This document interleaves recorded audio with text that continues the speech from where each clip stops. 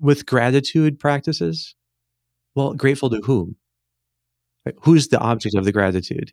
Most of the time, they're not specifying, but I think that gratitude only makes sense within the context of a bond. And gratitude is one of the most powerful ways of building your bond with someone else. So if people could practice being grateful to persons in their life, that is very powerful, and they're building their bond with those persons.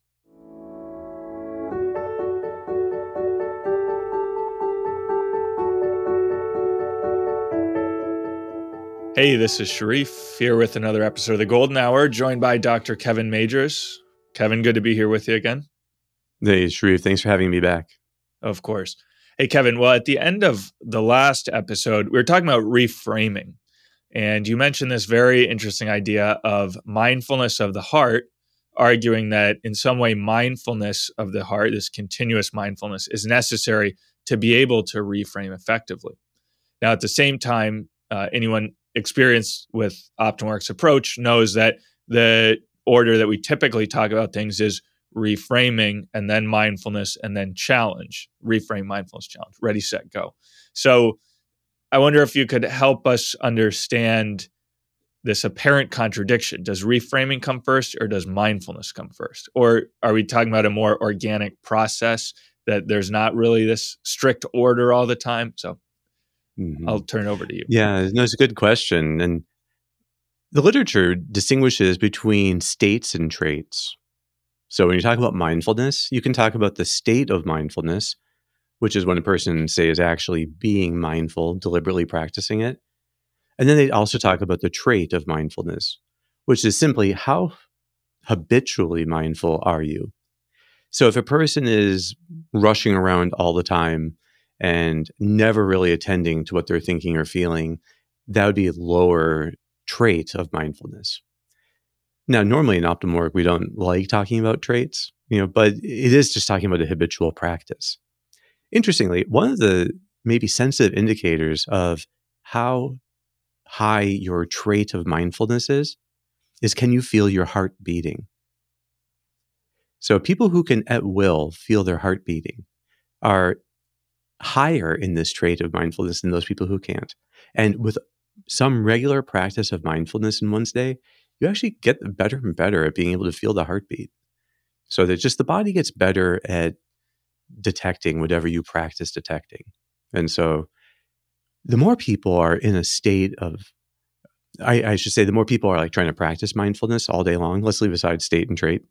The more you're trying to practice mindfulness, I would say that's when you have more opportunities to practice reframing. Because reframing it's like a flash in the intellect.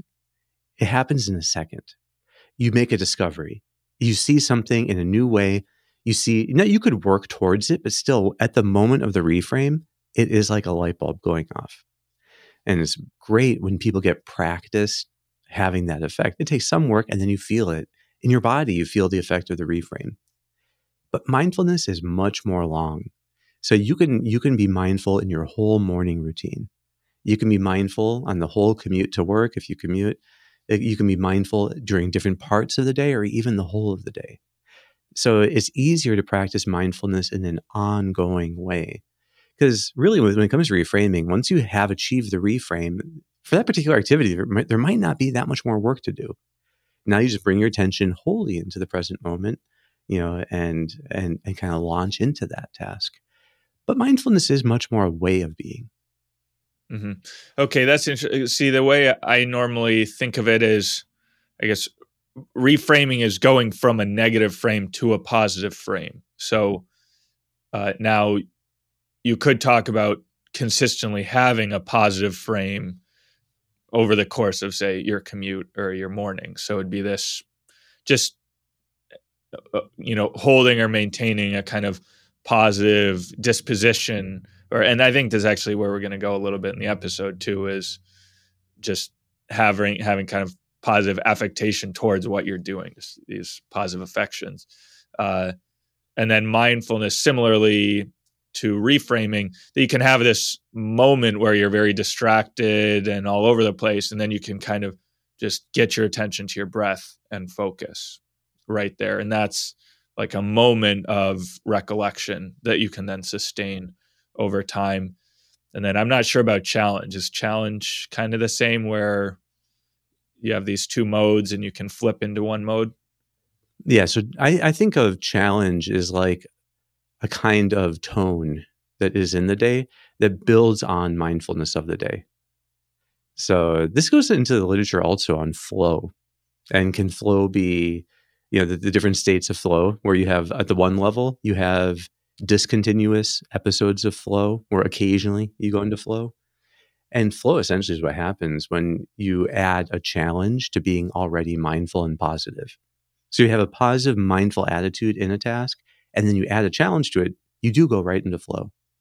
And people will do that all throughout the day in little bits when they hit a little patch in their work that they like, and there's a challenge there. But you can also learn to have continuous flow. So, and that in the literature is when people are learning to continually keep up a certain level of challenge during their day. Not too much, not too little. There's like a sweet spot where you can learn just by having little ways of embracing little challenges. You keep yourself in flow throughout the day. And then the highest state of that is what they call vital engagement. And that is when you bring the ultimate meaning of your life into the smallest actions. So I get all this from researcher at Harvard, Dan Brown. So not that Dan Brown, but there's another Dan Brown who is a Harvard psychologist, and this is his review of the literature. That's what it shows in peak performance literature, these three states of flow, and they come up with the term of vital engagement. So we use that in our masterclass. I really love the idea of what it means to be putting your whole heart into what you're doing with the highest motives for doing that all day long. And that the entrance into that is being able to do it in smaller and smaller ways. Because if you can do it in very small ways, well, those get multiplied throughout your day. So it's one thing learning how to reframe a really big challenge that you know that there's a coworker or a family member that you're going to have a difficult conversation, and going into it, you're getting yourself ready for it. And that's important. But it is even more continual practice when you're able to do it in small ways all throughout the day with little challenges that you use as a way of getting yourself to fully live in the present moment right then. So I think they all do go together: continual challenge, continual mindfulness, and a continually positive reframe. Great. Yeah, I think it might strike people. It certainly strikes me as, wow, okay, this is very advanced. I mean, okay, to reframe one difficult concept, I can see, yeah, that's important and that's valuable, and I want to get better at doing that. And sometimes it can be very tough. But then talking about continually having a positive frame, being continually, totally in the present moment, mindful, continually challenging myself, vital engagement, it just seems very lofty. So is that something that in your practice you would, someone struggling with anxiety, you say, well, no, just engage your highest ideals in the smallest of your actions, every single time? That seems, how do you practically incorporate that into someone's growth, into helping someone? Well, let's say that I would say a two-pronged approach, that it is really important to help people with reframing the biggest challenges. And if there are big patterns of avoidance. So, for instance, say a person is struggling with a particular craving, and say it's in some serious area.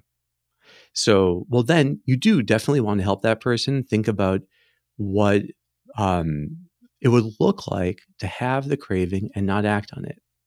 Or say it's anger, and they have really bad anger problems that just come out with the kids. And then with other people, they're fine. So it's this one localized thing where they're unreasonably angry with the children. So, well, you think about then what would strength look like when it comes to anger? Well, it would mean that they could have anger of any size and not act on it, but stay gentle. So, and technically, that's what Aristotle calls meekness, and Aquinas follows him. So, meekness is the ability to have any level of anger and not act on it. And temperance is the ability to have any level of craving and not act on it. So what you try to do then is help people to get through the bigger cravings or the bigger waves of anger and to see that the essential skill that they need in those moments is not to make the thing go away or to not have it or prevent it, although they should do what they can. But really, the skill is to be mindful of the emotion in their heart as it surges, so that once they get past a couple of the really big surges without giving in, and they make this discovery that if I can just stay mindful of what my heart is feeling right now, to feel it in the chest, which is right around there, to pay attention to it, they can start getting through these really big waves. And then it's like an aha moment. Okay, then they are more eager to practice it in the small ways too. And then they realize that, oh, there are small little frustrations. Like a frustration that you have, it could be a little moment of impatience. Well, it's a lot like anger. It's a lot like a craving. These things are all very similar to each other. We use different words, but they're really quite similar in the end. So you could just say, okay, and then they learn to practice working on small frustrations. So whether it's big or whether it's small, they're working at both ends of it. So you can't work from both ways. And so you want people to get kind of like sea legs, like, that they're able to like handle waves, big waves. But then you also want them just to be totally accommodated to the ordinary little rocking of the boat. Yeah. And then, okay, I like that you can work the big difficulties and then also in the smaller situations. Then in both of the examples you gave us, kind of overcoming a negative or overcoming an obstacle.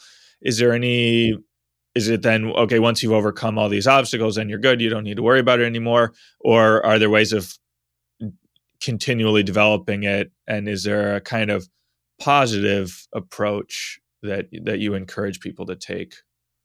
Yeah, there is. I think that, the other one, just to throw it out there though, but courage is the ability to feel any level of anxiety and not flee.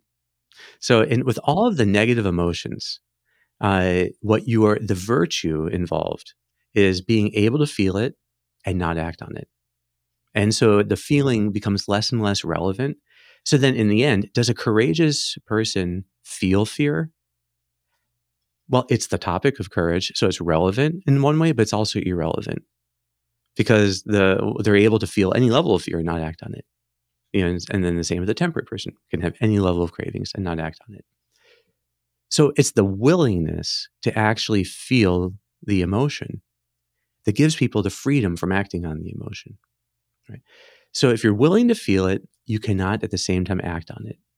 That's this dynamic you see with the negative emotions, which are all fight or flight, that in some way, once you get over the urge to neutralize the negative feeling, it just habituates on its own. And in fact, you use the adrenaline you get to make that mindful habituation process even more intense.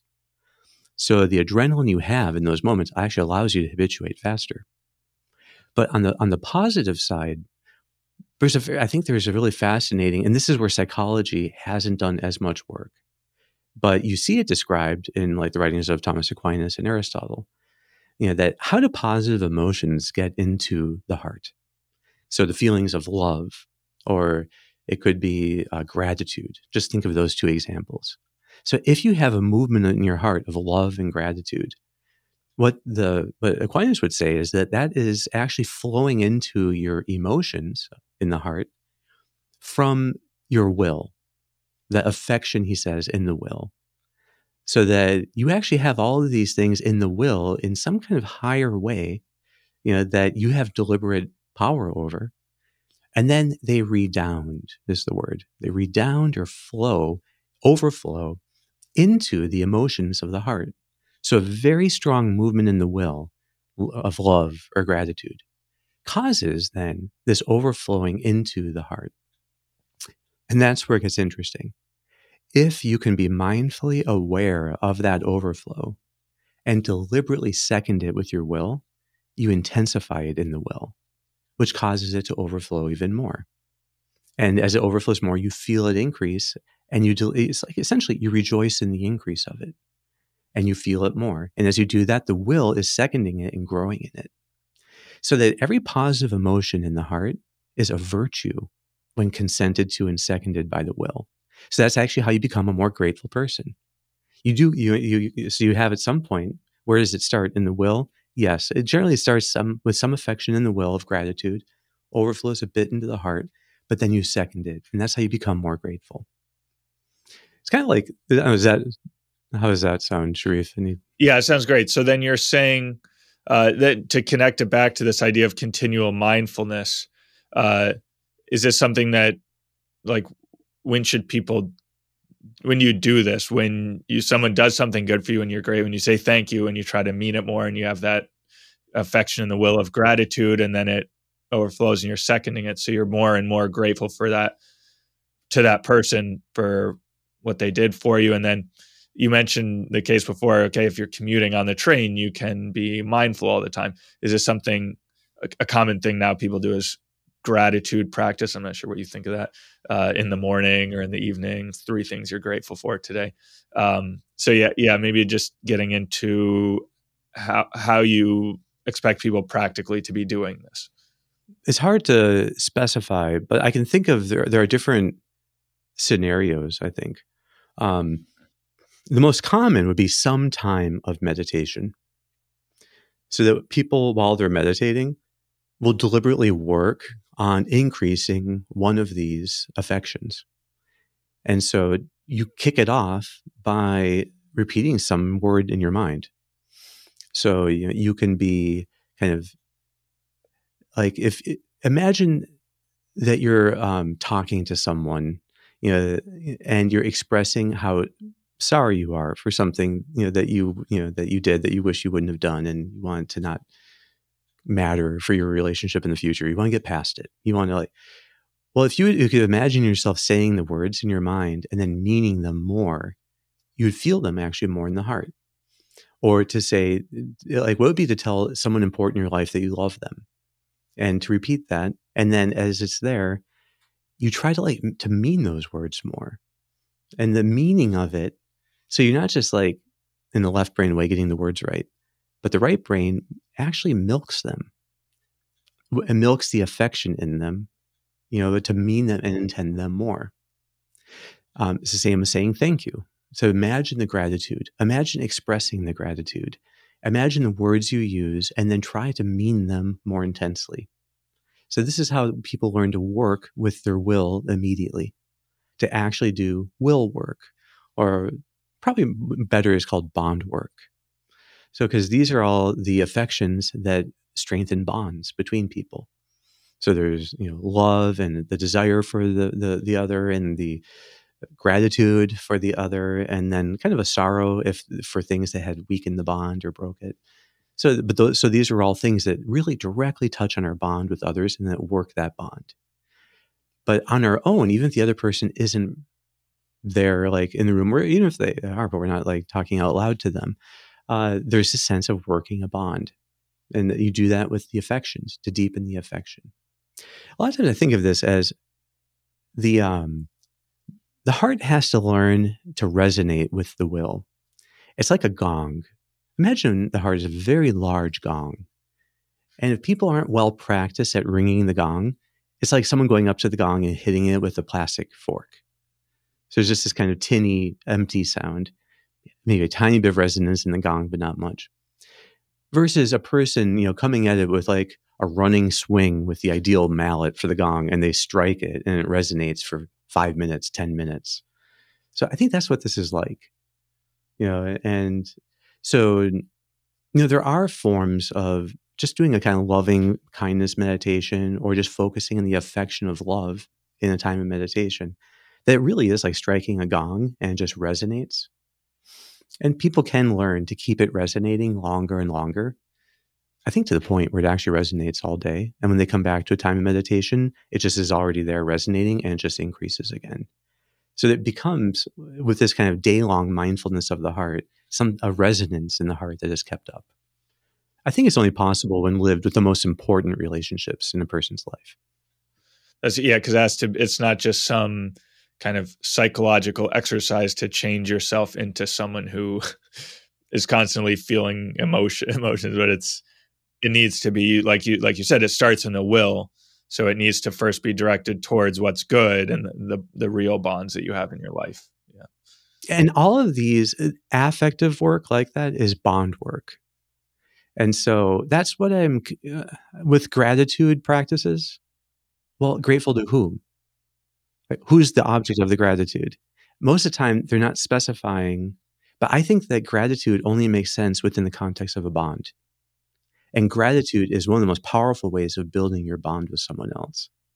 So if people could practice being grateful to persons in their life, that is very powerful, and they're building their bond with those persons.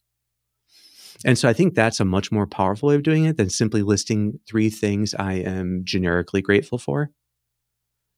Which, if someone were to say, I'm so grateful, like, I don't know, for how good I am at basketball, how much weight I can lift, my singing voice. Well, okay, yeah, but like then you'd have to say to whom. So gratitude only makes real sense, I think, in the context of bonds.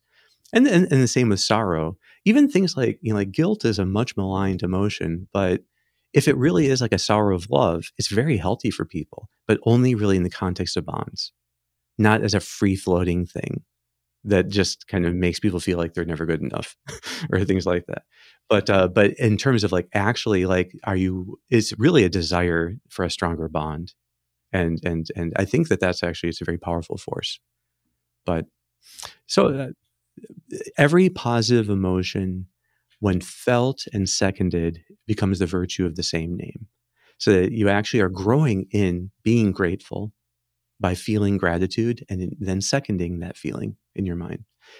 And this is the kind of thing that people just need to experience because this is all very right-brained. And so it defies in some way total explanation, I think. Well, or at least it takes a long time to explain it for the left brain. But once people understand what it's like, then it becomes more intuitively obvious that these ideals and the bonds all go together. Yeah. Now, Kevin, I think there's a very beautiful picture you're presenting. Earlier, you had talked about being more mindful of the negative emotions, and now it's about how to produce and intensify these more positive emotions. And earlier, you had given. I keep coming back to this example you gave of what people do on their commute. So I think if someone's commuting to work, maybe it's common that people might experience more frequently these kind of negative emotions or even just thoughts like ruminations or worries or things of that nature. So are you saying that people throughout the day should be trying to foster also these emotions and constantly be catching themselves when they notice that, oh, I'm worrying, or oh, I'm being a little bit jealous of this person for this thing, or impatient or angry, and let me try to switch that and foster gratitude, say, to someone, always to someone. Point taken. Yeah, yeah, exactly. So I think then what people need is a kind of inner space. So there has to be enough room for us to live inside of ourselves, so that there's an inner life, or like a tent that we're able to put up. And sometimes those phrases that capture what you're trying to increase, the phrases of gratitude, the phrases of love, that you could be, it's almost like the pole of the tent. Those phrases become the pole that hold up the tent. But then underneath that, there is this greater awareness then of what a person is experiencing in their heart. Like we talk about in the masterclass, the 3 day-long ways of improving mindfulness are stillness, silence, and slowness. So staying still when you can, or when you have to moving more slowly, and trying to keep yourself more interiorly and exteriorly silent. But stillness, silence, and slowness are space creators within us. So, and they allow us then to practice this kind of bond work. So, and the sky is the limit for how deep and profound that bond work can get. I think it's capable of being, an ocean of love that people experience at times throughout the day. So, and I think that's the height of really of functioning, that your highest loves, your deepest loves are somehow resonating as you go throughout your day. At some level, that this is true even in any professional work. That if as like a physician, the love that we have for serving our patients, the love of the patient and trying to help them, that kind of love can actually be very operative throughout the entire time we're seeing people. And it is what gives us the right tone of doing our utmost to be of the greatest service to this person.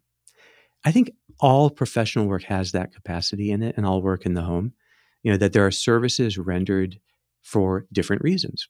And the reasons could be love.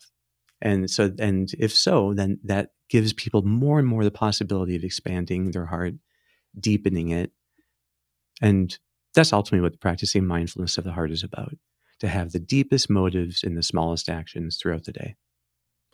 Wonderful, Kevin. Well, I think that's a terrific note for us to end on there with this very noble ideal that you've presented here. So continue striving for that until we get back next week. All right, Sharif. Well, thank you very much. Great. Thank you, Kevin. Well, thanks so much for listening. I hope you enjoyed the episode.